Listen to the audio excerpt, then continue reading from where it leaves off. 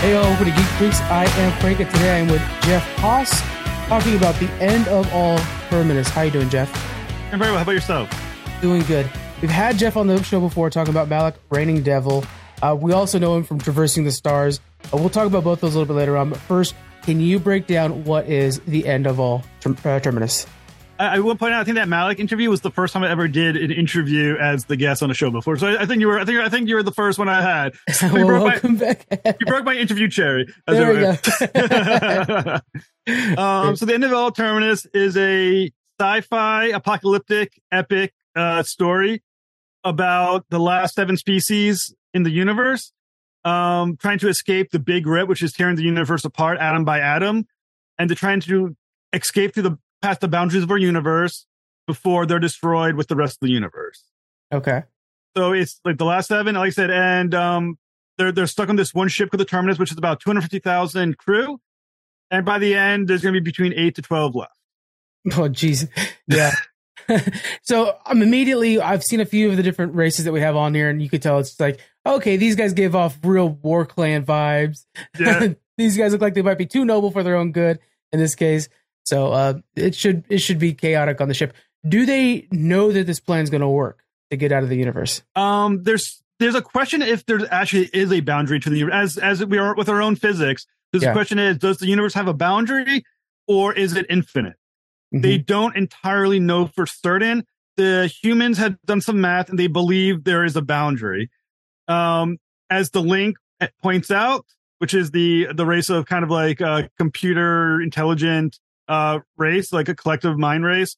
They point out that the math of humans is potentially extremely inaccurate, but at the same time, desperation, if there is no boundary, you're dead anyway. So you might as well give it a go. Yeah. So this is all on a fingers crossed that there isn't actually a boundary to this all and they can get out. I love that. So just the tensions are rising and you don't even know if you're on the solution or not. You know, that's going to be good. Yeah. All these species they're definitely not friends. Each one believes that their species is in some way, because of what they are, superior, more knowledgeable, and should be the ones who are allowed to survive this whole universal Holocaust that's about to occur. Yeah. But like I said, they're not friends. They're definitely philosophically opposed to one another, and they're basically just using each other as convenience to get out.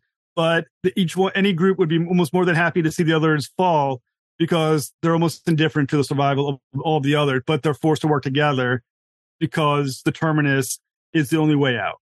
Yeah. Now, sounds like a classic sci-fi story. You got the stakes so high.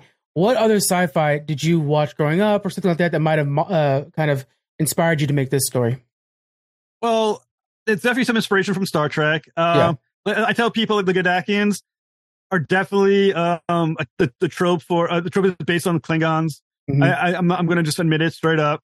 I mean, not 100%. I mean, there's obviously there's differences, things of that nature, but the basic concept is definitely Klingons. The link, there's a Skynet kind of Borgish aspect to them, and once again, that's the Star Trek thing right there. The Lorelians.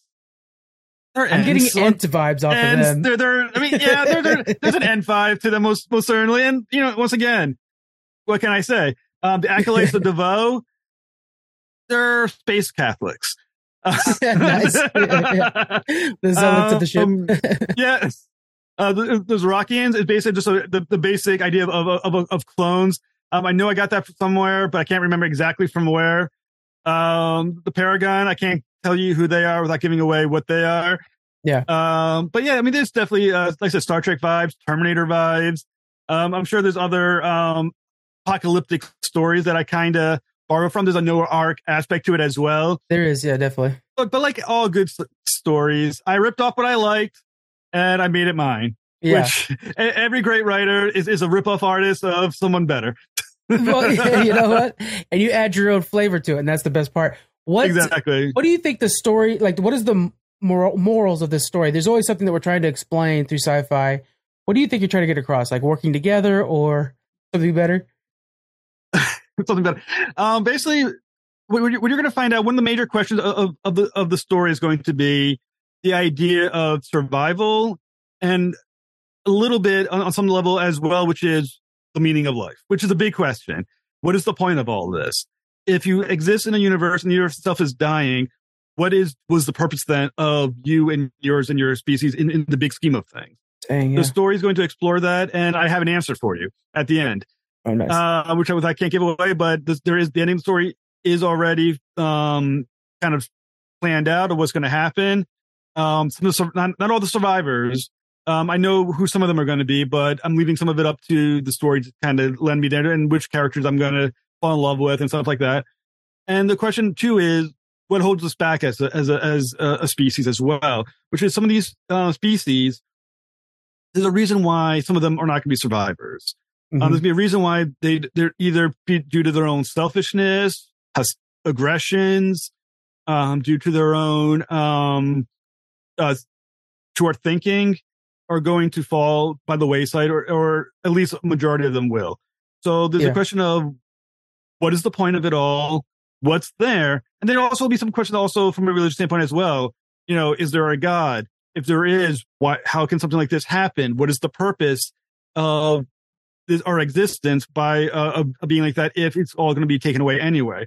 And the story is going to approach that as an answer. And on some level, I hope when you get to the end, eventually, people look at it and go, all right, that's interesting. I mean, I think some are going to be like, bastard. You know, some people are going to hopefully at the very least will think to themselves, interesting. That's an interesting way to go. I didn't see that coming. And, you know, that's kind of what I'm going for. And it's going to be, the ending is going to be the surprise that's going to last to the last few pages. Okay. So basically, guys, go to the links in the description and figure out what the meaning of life is. That's what I'm hearing from you right now. So make sure everybody's clicking around. We'll talk about all that. There's like a notification page. You guys got to get on board with all of this. It sounds like each of these alien races, much like Star Trek, kind of represent a way of thinking. Like we have like, you know, Vulcans are way too logical sometimes. So we're getting that with these. Is there anybody, if you were to pick one of these races as a favorite, do you have one? I got a few. I really love the Geddakians. They're the Klingons, as it were. Yeah. I think they're great characters. At least Thraxus is kind of, I think, is going to be the breakout character. He's badass. More of a deeper thinker than you would think looking at him, because he looks kind of brutish, but he's smarter than you would think. I think the Acolytes of Devo are going to be the characters everyone hates, and I think that's fantastic. I hope I get someone to really just want them all to die and watch them die. If that happens, I know I did my job with them. The Link just looks badass. The Loralians, I think, are going to be likable species because of just their personality. A little more laid back, a little more passive, a little more just like wise thinkers. Mm-hmm. So I think everyone should find some group that they're like, that's interesting. I like those guys. And I hope when you think that, those are the ones I kill off too. And I think that hopefully will piss you off just a little bit. The emotions have to be on a roller coaster while you're reading that. The Devo, you love to hate them. That's the whole point of them. I like that. That's great. they're so devout, and they're so assured. They're so self-assured of their belief systems that I part of me just thinks, you know, it's something bad. You know, this can't go well. No one should be ever that sure of anything. Also, when they're so sure of something, that's such a great time to like show corruption. So you have all kinds of avenues that you can really toy with that, you know, and that's going to be fun to see. I do want to talk about some of your other work because, you know, you represent so many indie creators, and the fact that you have your own comic and stuff like that too is just really cool. What do you think is something there's got to be something special there with indie creators. What do you think is something special about indie comic book writers over like DC or Marvel? That's a good question. What is about them? Blind idealism. Just the belief that you can take your own money with your own idea, put it on paper, throw it out there, and that you're going to convince people to want to buy it in enough of level to make your money and have and put out your idea like that. That is so optimistic. You know, it's such a hard thing to do. The industry is crushing. And the fact that so many of us truly believe that we can do it and our idea is worth doing, I applaud every indie creator. I mean, it's ballsy, you know, and everyone to have that kind of passion to do it and believe you can do it. I applaud every single one of them. Yeah. Is that something that you find when you're working with them? Their passion is something that you're catching, because you work with a lot of indie creators, probably more than even I do. Is that something that you see from all of them, that they all have kind of this like level of passion? Everyone I think believes so strongly in their concept. Everyone believes that their story is special, and and in many ways that it is, that they are. And I just like watching them build and then reach success. And man, I don't think there's any more greater moment of joy that a lot of people have than when their comic book like fully funds and then they go beyond their funding and really start making some real cash on it. It's great to see. And that as much as the money is good, they like that. They just know in their hearts though that this many people are going to read their story. And that's, I think, is where the real money is. And it's fun to watch. Yeah. It's, we see so many success stories, and those are so fun to celebrate. What do you tell somebody who hasn't reached that success story yet and are thinking about maybe this is it? All right. I will say, so far, none of my clients have had that problem. Every client I've had has broken their goals by a considerable amount. I don't think anyone has come in within less than $1,000 of their goal. I mean, more than within of their goal. I mean, if someone had like a $4,000 goal, I think the worst I've ever seen is someone hit like 5,000, something like that. I mean, everyone does it that I've had, but I mean, it happens. Hopefully not to me. Please pledge. No, anyways, it's hard, and I imagine that's going to be devastating. There's a fear that every creator has who goes on Kickstarter. There's a fear that I still have. I mean, I'm a publicist. I've been doing this now for a couple of years, but at the same time, I'm sweating it. I'm sweating every day. I'm checking my follower count and I'm sweating it. Best thing to say is there's always a tomorrow. Try again. Put it out there. Try another crowdfund. If you didn't make it on Kickstarter, try Zoop. If you didn't make it on Zoop, I guess you can try Indiegogo, or try Kickstarter again. I mean, spend a few more, a year maybe hanging around the community a little bit more, try to build up, some more street cred in the industry, and put it out again. Don't quit. The nice thing about Kickstarter is that Kickstarter itself doesn't cost you anything. Mm-hmm. Kickstarter is free to try, and the worst thing that can happen is that you fail. And it's going to suck. The feeling's going to suck. But there's so many reasons why your product could have failed. It could have failed because timing. It could have failed because you didn't get the word out there fast, loud enough. It could have failed because, for whatever reason, you sold it like A and people thought it was B, and it just didn't make it. But it doesn't necessarily mean the product itself is a failure. You might just have to rethink how you want to promote that story. Might be to change how your Kickstarter looks. I mean, it could be any number of things. The number, there's probably a finite number of reasons why it was successful and an infinite number why it could have failed. And don't get bogged down by the failure. It's going to happen. I mean, I'm a publicist, and my own project could fail, and I am a professional promoter. Yeah. You know what? Fuck it. A year from now, I'm going to try again. Do you often find yourself as a publicist helping somebody tweak their Kickstarter to find the more successful way, or are you just trying to echo what they've already have? There's definitely times where I'll talk to them and be like, hey, have you thought about this reward? Have you thought about promoting it this way? I might give some suggestions about how things are set up. That's definitely something I do. A lot of what I do as well is just kind of coach them through the lull. A lot of Kickstarters have that lull where you're not making any money, and that's so crushing. And I try to coach them, this is expected. This could last 5 days, could last 6 days. It's going to work as well, way out. All you need is a couple of pledgers here and there, and you'll get back on track. Keep in mind the last 48 hours where a lot of the money comes in. Yeah. And kind of one of your jobs as a publisher is just to be the cheerleader. And that's one of the best reasons why somebody will pay you is sit in their corner like a boxing coach. The guy during the boxing match, when the guy's getting their ass kicked and they're all bruised up and banged up. You take them in the corner, like, no, you got this. Just hang in there. You just got to go through this many more rounds. You got this. And sometimes that's all you need to keep on pushing. And it helps to have someone else on your side who, at the very, is buying into what you're doing as well. So yeah. That's you have such a great point there. We talked to a lot of indie creators where, that first couple weeks or a couple days even is just, it's so much excitement. Then all of a sudden you're almost afraid to mention anything because then you remind people that they're pledged. And then, boy, those last 48 hours, it's like push, push, push. You see the community come up from the ground up and just say, hey, guys, come check this project out real quick. They only got a couple more days.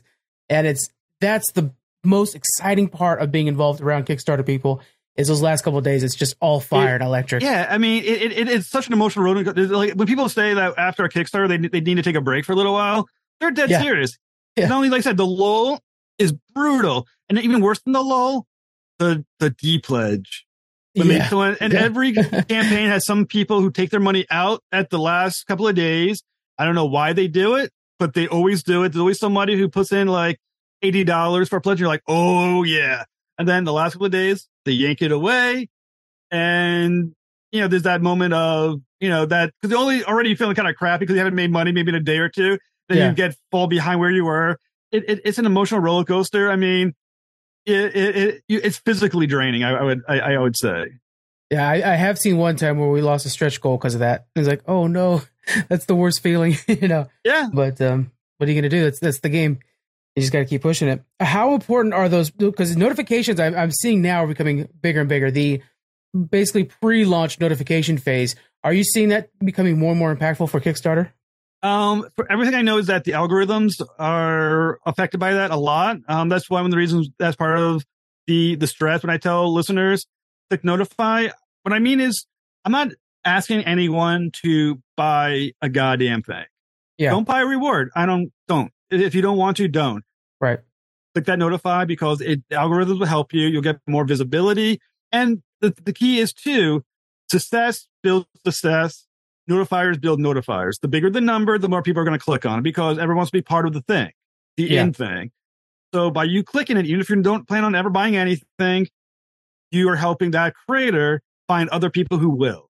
Exactly. So do them the favor, click notify, help them out. And what you'll find is that, and not only that, but the creator is inherently, even though they don't know necessarily who you are, even if you want to be like, hey, notify, fantastic. They'll appreciate the fact that you did that. Yeah. Guys, Jeff knows so much about helping indie creators in Kickstarter. In the links below, you're going to find his Twitter. Make sure you follow him. One of my favorite things when I follow your Twitter account is the random interviews you do with some of the coolest Star Trek people or amazing people, part of Traversing the Stars. Tell us tell us, not your favorite guests. I'm not about to do that to you. Tell us about some of the guests you've had on your show. All right. I've had Armin Shimmerman, Quark from Deep Space Nine twice. I had Will Wheaton on. I've had Thomas Jane on. I've had David Hewlett on. I've had Peter Macon from the Orville on. Oh man. I just had Arnold Vosloo who played the Mummy in The Mummy. He was on. Jorge Garcia from Lost was on just recently. Karen Allen from Indiana Jones, Raiders of the Lost Ark was on. Later in this month, I had two big names coming from Star Trek Picard that I'm very excited about seeing. I have Alex Proyas coming on tomorrow. He's the director of The Crow and Dark City. Nice. I have Nicholas Meyer coming up, director of Wrath of Khan, coming up later in the week. There's always someone there I'm very excited about. Melissa Navia from Star Trek Strange New Worlds, Chris Horak from Strange New World, William Sadler, who plays Death in Bill and Ted's Bogus Journey. Oh man. I've had a good grouping. Oh God, I just, the name drops. It's just so fun. I want to be like outside your window while you're interviewing, just watching you, Jeff. I mean, they're fun. I mean, like, Robert Picardo as well, who played the Doctor in Star Trek Voyager. You told me that story about the time you got a call from him, and he's like, "Hey, it's Robert." Like, oh God, what I do? It was cool. And I said he came back on when it was on a different podcast. Came back on for Traversing the Stars. Cool. So yeah, I mean, it's pretty cool when you have someone that you've been watching on TV and you get to give a chat on that with them and. Yeah, it's pretty cool. And then they talk to them on social media. Every so often you feel much cooler than you are when some of these happen. Isn't it pretty amazing? How often do you guys put out an episode over at Traversing the Stars?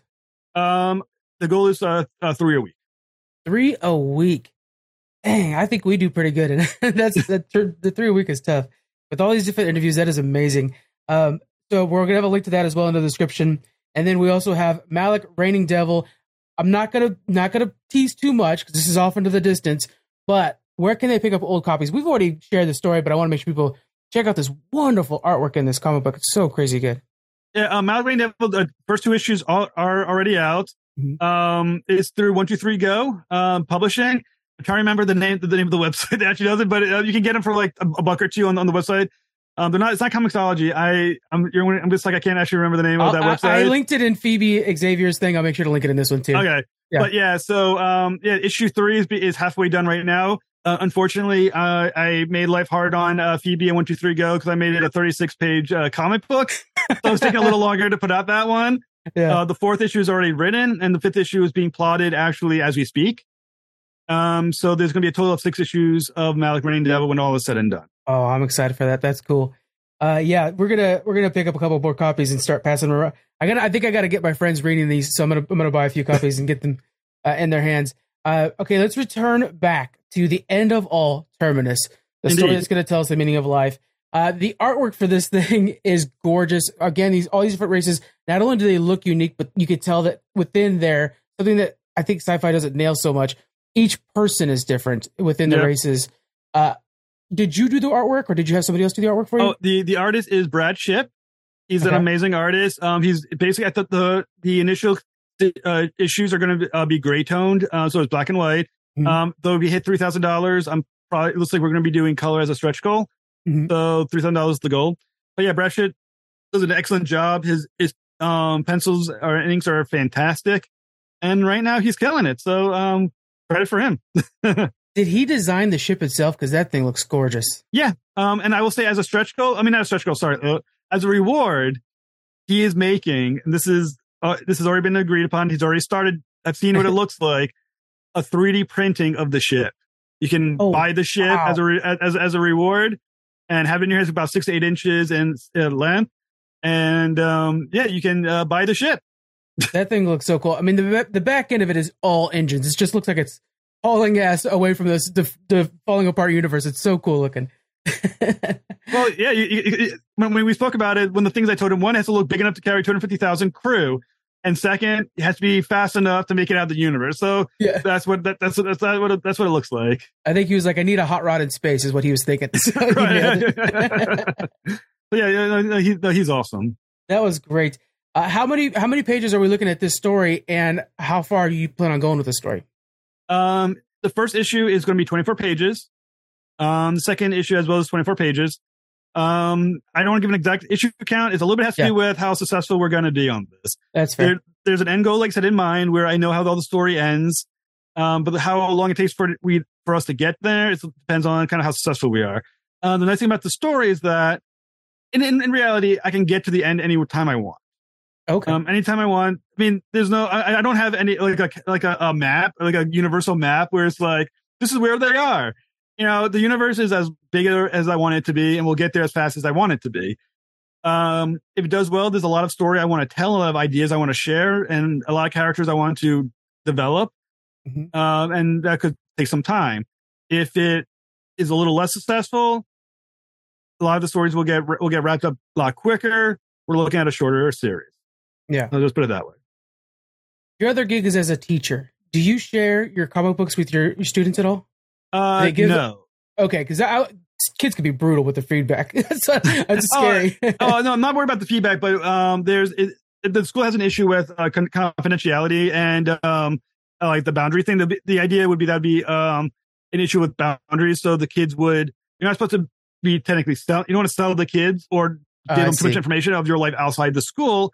And that'd be the problem. However, I do bring comic books into the classroom, and I've had kids create their comic books in class, and I've done that.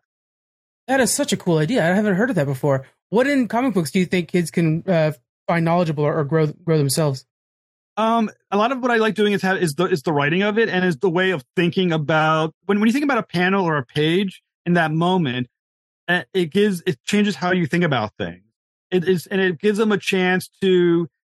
What you would do in a paragraph in a short story, you can visually show it, and then with a couple slides describe what you're seeing, makes it a little easier for that transition and how to describe imagery, things of that nature.